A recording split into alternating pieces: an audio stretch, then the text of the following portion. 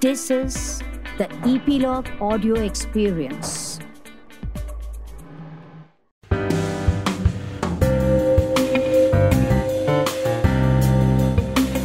You are listening to the Artist Podcast with me, Sachita. Stay tuned.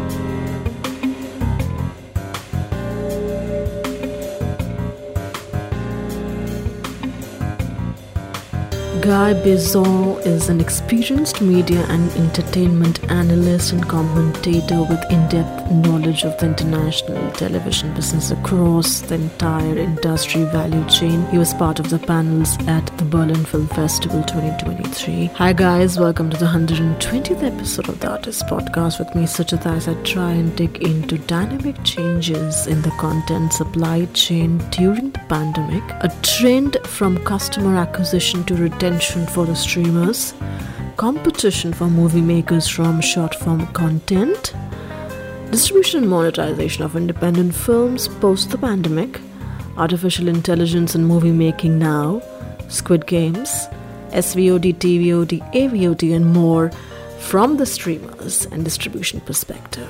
So stay tuned and enjoy the conversation.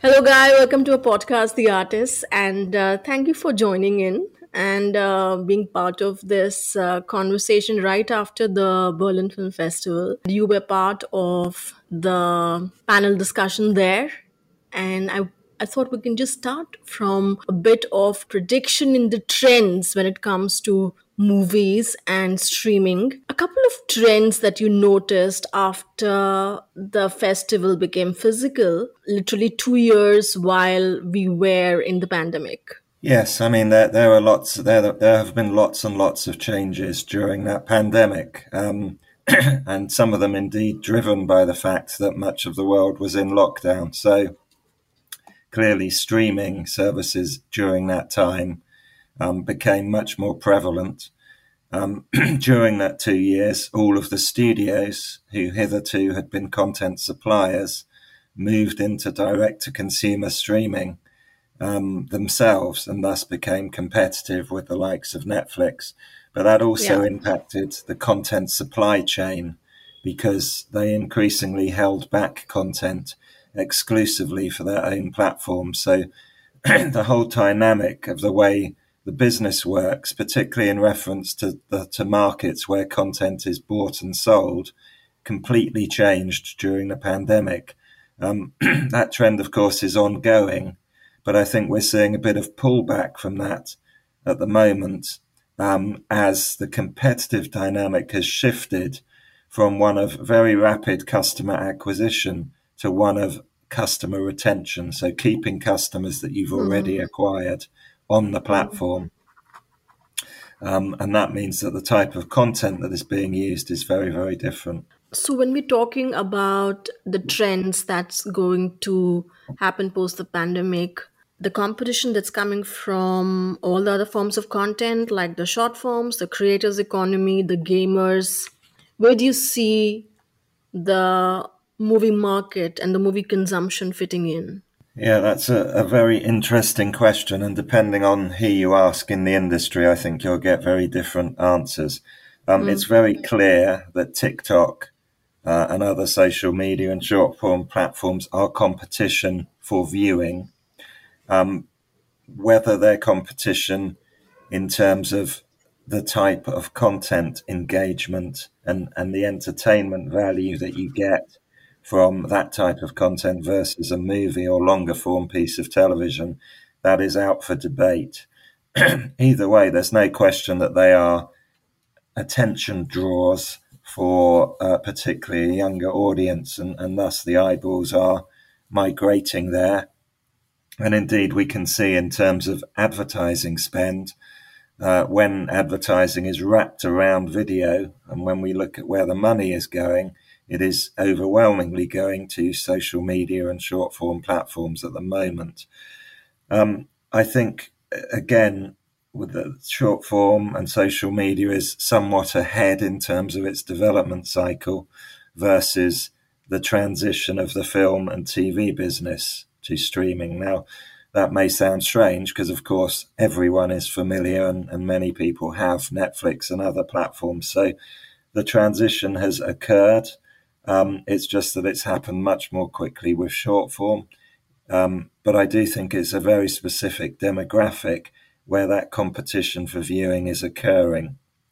And so the risk is around the younger audience not, I guess, returning to or indeed ever engaging in the way that perhaps older people did with the film and TV business. I actually personally don't think that's an issue. I think they're very different types of content. They're enjoyed in very, very different ways. And we certainly see that young people are engaging with streaming platforms and the opportunities for content consumption that brings. So while it's certainly not something to be ignored, I do think it's enough of a different sector that we can consider it somewhat separately to the traditional film and TV business, which is still going from strength to strength. Can you tell me all the films that are getting picked up, for example, at the Berlin Film Festival, are all these films ending up in sales for the consumption of the viewer? Well, at some point, one would hope that they end up somewhere in the value chain. So the point of Berlin and other film festival markets is multitude of reasons to go there. One is to pitch a completely brand new project that someone will hopefully partially fund. But then there's also opportunities to sell finished content and projects that are much more further advanced. Not everything is going to get sold or picked up at these events.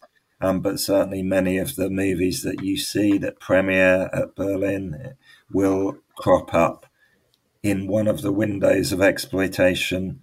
And when we talk about windows, it's a sequential from the cinema onwards. So the cinema window through the transactional window, which is traditionally was DVDs and videos, increasingly that's digitally done, and then through the subscription window. So yes, most or many of the movies that you see at Berlin will crop up somewhere along that life cycle, if not in a multitude of those windows. As a recently held Sundance Festival guy, there were 15,000 films of various durations, like short films, documentaries, and feature-length films that got submitted. And there were 4,000 feature-length films. And out of those 4,000, there were 200 films that got selected in the festivals. Being somebody in the trade guy, and this is the podcast that I did in the last episode, being in the trade guy, what is your sort of suggestion, advice when you see so much of content? What happens to the remaining films out of 200 films that get selected and 4,000 do not? What happens to the rest of those 4,000 films that are getting piled up every year? Are they getting into some OTT platforms? Are they getting into other festivals? Are they even getting seen by the audience? Are they getting even seen by the festival themselves when they go for selection? Well, it's, as I say, there are a number of festivals where one can pitch and take projects. So not being selected for one or not getting picked up by anyone at one doesn't mean that the door is then closed. That's the way the film financing business works. One trawls around festivals and other markets looking for interested parties who are going to pick up or partially fund or somehow contribute to that movie either getting made or getting licensed to someone on one of the platforms. So it's not a straightforward answer. The answer is many of them will get picked up elsewhere at other festivals and events. Some of them may fall by the wayside, but it's not off the back of one event you get a big pile up. It's the nature of the game that one pitches around a multitude of opportunities. But Guy, when we're talking about getting attention of the audience, there is already so much competition. Do you feel that there is more creation of the content? And when I'm talking about content, specifically the films, versus the consumption of those films. Do you think that the filmmakers are just happy taking their 5D cameras because digital shoots are cheaper? Do they need to be more careful there? Well, I don't. We may be talking about different qualities of content, but I don't think many films get made without the funding in place to make them, and thus they should be runners and riders in terms of the potential to get acquired or picked up further along the line. So, for making movies is a very expensive business, as you know, and generally one would get a good proportion of the funding in place before anything is done in terms of actually creating that movie. So I don't. We may be talking at cross purposes, but for the sort of big movies and projects that you see pitched up at Berlin, they will already have a pretty good idea of where their market is going to be and what the potential to sell that movie is. Yes, there's a lot of content out there, and certainly you can't just decide one day you're going to make a movie, pick Yeah. up a camera and shoot it. There's a whole process that one goes through to get buy-in from everyone, from the talent to the people who are going to fund Yeah. the movie to the people who are going to distribute the movie potentially.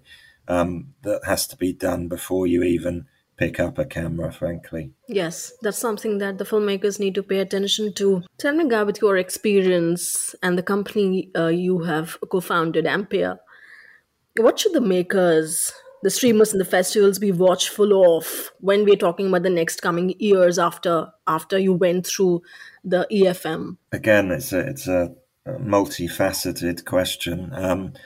Clearly, the drivers in the industry are shifting.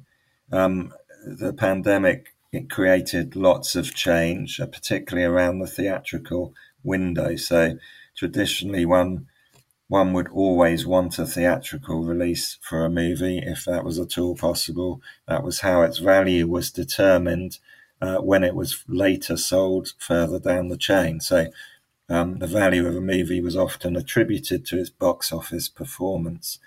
During the pandemic, there was a lot of change around, particularly direct to streaming for movies. And of course, Netflix has been pushing that model as well, with its original movies, taking them, often skipping a theatrical window. So there's lots of things to be thinking about in terms of how one positions and values a movie, whether one feels that a theatrical window is essential, important, or not important at all. And again, it will depend on the way that the funding has been set up. If a Netflix or equivalent comes along and wishes to fully fund in return for all rights to that movie, and that doesn't necessarily involve a theatrical release, then that is a model that is now open to people.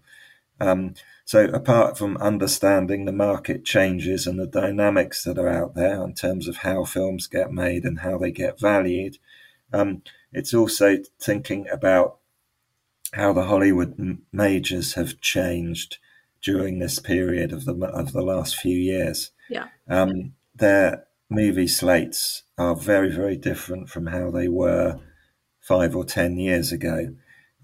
They're much less involved than they were in what we would have called independent films, much more focused on franchise movies, which are movies where you can have version 5, 6, 7, 8, etc., often involving superheroes, but things like Fast and Furious, also and Pirates of the Caribbean, also strong franchise movies. So increasingly, we're seeing the big studios play it safe with known intellectual property. Often that's a movie series or franchise, but sometimes it's an adaptation of a big comic or superhero movie. And so I think there is more opportunity perhaps for smaller producers to fill the gap that has been left by some of those studios moving away from the type of movies that they used to make. Yes, they've always made the big blockbusters, and that was always an important part of the annual slate, but they really have taken a step away from some of those more story-led and character-led, independent, non-franchise, non-superhero movies. So lots of opportunity there, potentially, to make up for that. But tell me, Guy, in terms of the independent films, do you see that a certain kind of independent films are getting more traction in sales versus more in the art house space? Do you see there something that is very specific but that's gathering more attention globally? No, it's very hard to I mean, you can analyze data and you can pick up on trends. And so some things that are particularly popular at the moment are biographical type drama, for example, which is partly, I think, due to the popularity of social media, of character led, of influencer led content on social media. People have an interest in individuals that perhaps they didn't have 5 or 10 years ago. So there are areas like that where we can see an upsurge in commissioning activity and production activity. But the risk of doing that and making such suggestions is that you miss out on the happenstance, which has always been a big part of hit movies, that the project that comes out of nowhere that nobody thought would work, that becomes a massive hit. And there have been many examples throughout the history of movies. So I think it's useful to look at trends around where the zeitgeist is in terms of what people are wanting to consume and what people are wanting to fund and commission. But I also think it's important to remember, very simply, if it is good and original, it will find a market, regardless of what the trends and the data say. So data only takes you so far. I've been getting a lot of calls in terms of AI. Everyone is sort of using it in terms of script writing, in terms of script analyzing, and the studios are like even jumping on it. Do you think it's something that movie makers, content creators should go for to get their movie scripts analyzed before it gets into a studio zone? Yeah, to what degree studios are really using it to analyze scripts, I'm not entirely sure. I can see how it could be useful to summarize, so for the AI to summarize the script and the key plot points, which obviously can save the reader a lot of time. And if it's set up properly, then AI is quite good at that sort of thing. As a complete replacement for a human being, I don't think we're there anywhere close yet, and I would consider that a dangerous pathway to go down with the current technology that we have out there in terms of AI. It's really good at taking the burden out of burdensome tasks, but I'm not sure it goes quite far enough to actually be able to say, make a script selection. Yes, create a summary for the reader, pull out the key points, summarize the plot. That it can do very well. But I wouldn't want to go further than that at this stage. Of course, AI is also being used in many other ways in terms of production, to create movie scenes and movie sets and environments, etc., etc. So there's a lot of technology that is gradually coming online through that portal, but still, I think we need the human input, especially at the script stage and the selection stage, because that's where you could, again, as I said before, miss out on some of those really unique projects that might otherwise slip through the net. Guy, I read about this article again with regards to EFM that there's a major trend when it comes to unscripted and non-fiction, even the docu-series. Do you see this trend increasing in the next couple of years? Do you see they coming at par with fiction series and features? Yeah, that's been a trend for a while. And again, it accelerated during the pandemic because it was, of course, incredibly difficult to make some of those scripted productions that tended to be more international, involved many more people coming together for their creation. So unscripted anyway was trending upwards, given a turbo boost by the pandemic, and has continued to be a very strong area for new commissioning in the television space. Also, again, during that period, we saw streamers really jump on the unscripted bandwagon. So, yes, they'd always kind of made documentaries and been involved in documentary. They hadn't really been involved in reality TV or light entertainment or game shows or formatable programming, which is actually ideal for global platforms because it's easy to localize.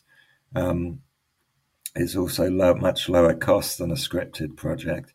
And so now that point I was making at the beginning of this podcast about moving from acquisition, customer acquisition, viewer acquisition to retention, unscripted becomes a very efficient and lower cost way to do that because you don't need the very high value content. So to answer the question, yes, this is a trend. Yes, it will continue to be a very strong trend. And yes, we're now at parity in terms of new commissioning activity between scripted and unscripted, whereas before it was about 1 in every 3 projects was an unscripted project for newly commissioned first run television. Any global trends, Guy, that you see in markets like in Asia, in US, and the Europe? Do you see any kind of convergence happening when it comes to trends in the kind of content? Well, we're certainly seeing trends in terms of where content is getting made.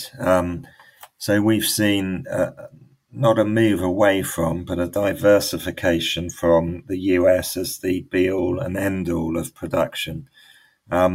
Driven, in fact, by the streamers, who are, of course, genuinely global platforms, as their growth opportunity has shifted away from the US and the big Western markets. We've seen them invest increasingly in new production in first Latin America, Middle East, Sub-Saharan Africa, and increasingly, and now in particular, in Asia, which is a very strong growth market for the streamers, and that's why we see the investment move. Convergence of content, yes. I think that's been a trend again for some time. Depending on who you speak to. Netflix clearly and others make local productions that are in local languages. So they might make, 10 projects this year in India, 20 in Korea. They will be in the local language. They will have local talent, and they will be made in those countries.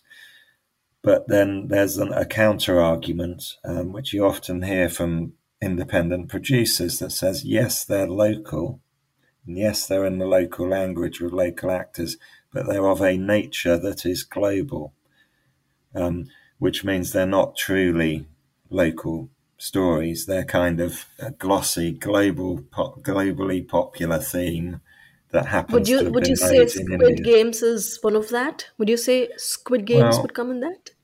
funnily, Squid Games I was going to raise as one of those examples of something that could otherwise slip through the net.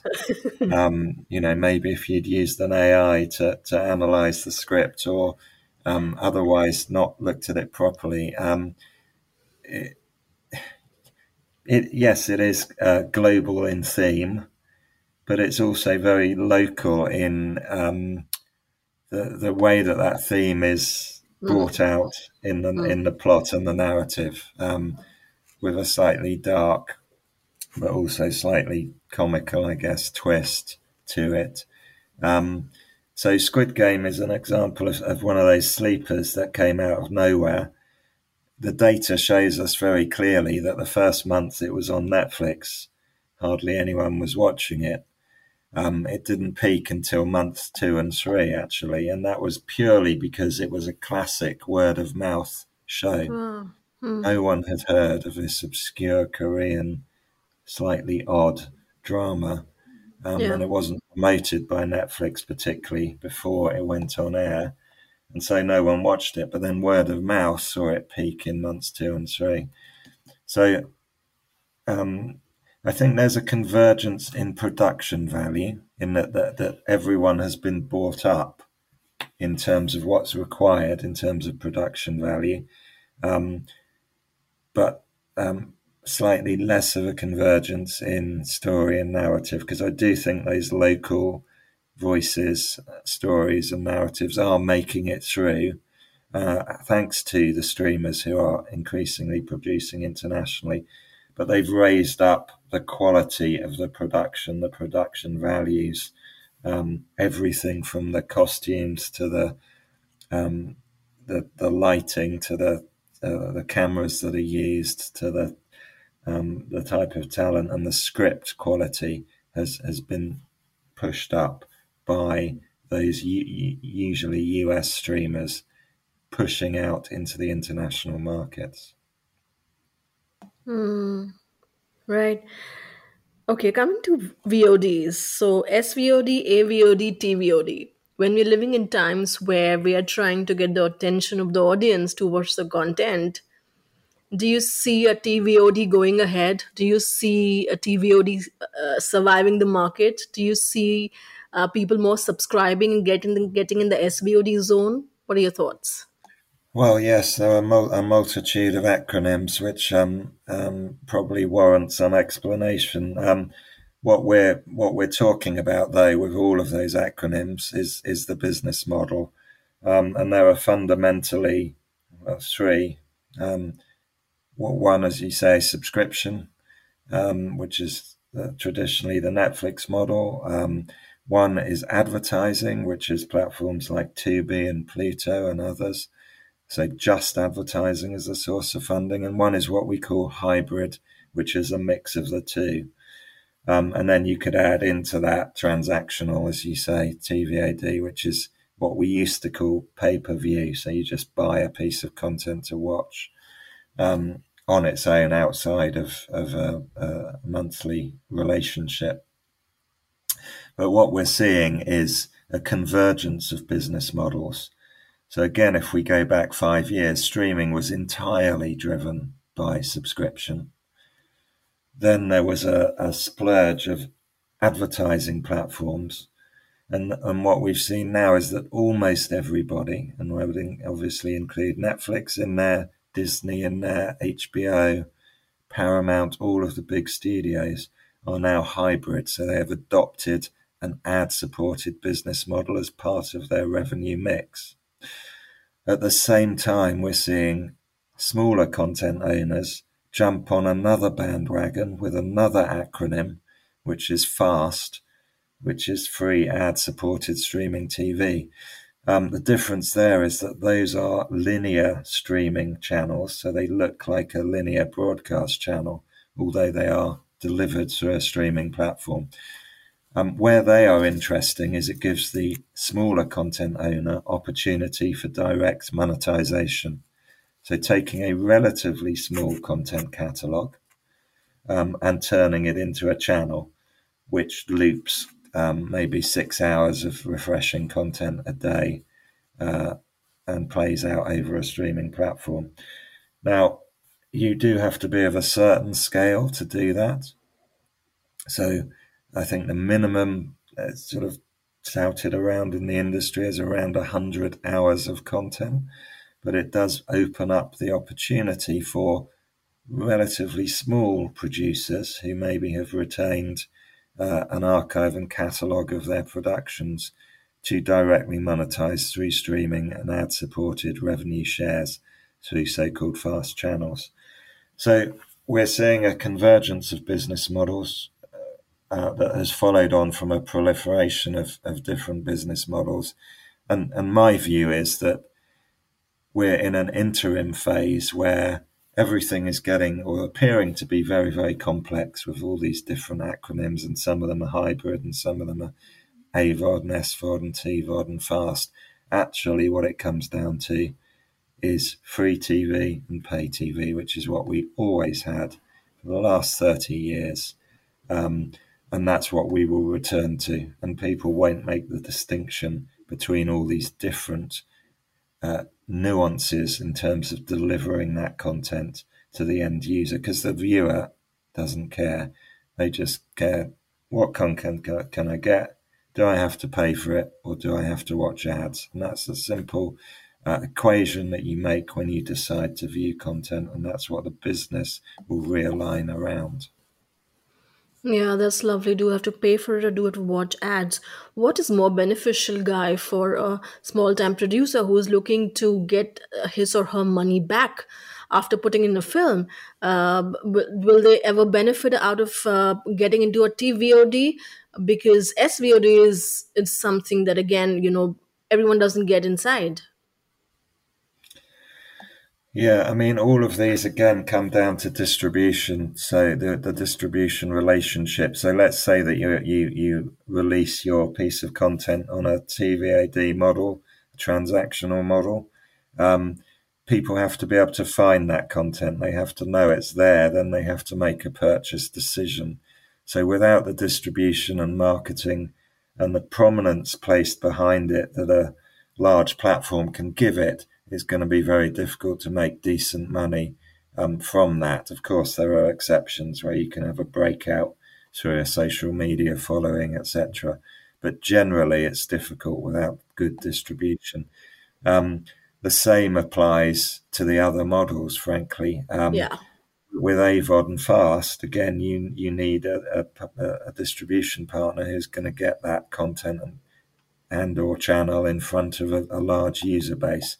So there's no simple answer for a content owner looking to maximize revenue from that piece of content, and it's going to vary market by market. What you need to be looking at is who in that market, as I go into that market to sell my content, has the distribution, i.e. the viewers, the eyeballs, and on what basis can I agree a relationship for that distribution. But distribution comes first. Reach, viewers, eyeballs are what's going to drive the money through to the end producer, and that varies by market. Yeah, and it's terribly difficult when I talk to a lot of producers to get the eyeballs there for their content, even though the content could be something that can stand out, but still reaching the audience. So it's something people like you can solve for us, which is very... I'm not sure we have the answers. We certainly know who the big platforms are, and that's a decent starting point. But then, of course, it comes down to the deal that you can agree with them. But as I say, distribution in this situation trumps everything else. Without that, it's very difficult to monetize a piece of content unless it's an exceptional breakout piece of content that finds a life of its own somehow. Yeah, sure. So that's a problem area for all of us. So hopefully, I don't know, someone will come out with some solution for all of us, for the content creators, movie makers and producers to monetize their content. Thank you so much, Guy. I really appreciate your time with your sore throat. So the problem remains that how do filmmakers and film producers monetize their content and distribute it on the right platform to reach their right target audience? If you have any answers to this question, please connect with us and we would definitely like to have you on our podcast. Till then, do not forget to follow us on our social media handles, Instagram, Twitter, Metaphysical Lab, and our freshly brewed YouTube channel, Metaphysical Lab as well. We have our newsletter coming soon, the first edition March. The link is provided on our Twitter, Instagram and LinkedIn handles of Metaphysical Lab. Take care and have a very happy Holi from all of us here at the Artist Podcast.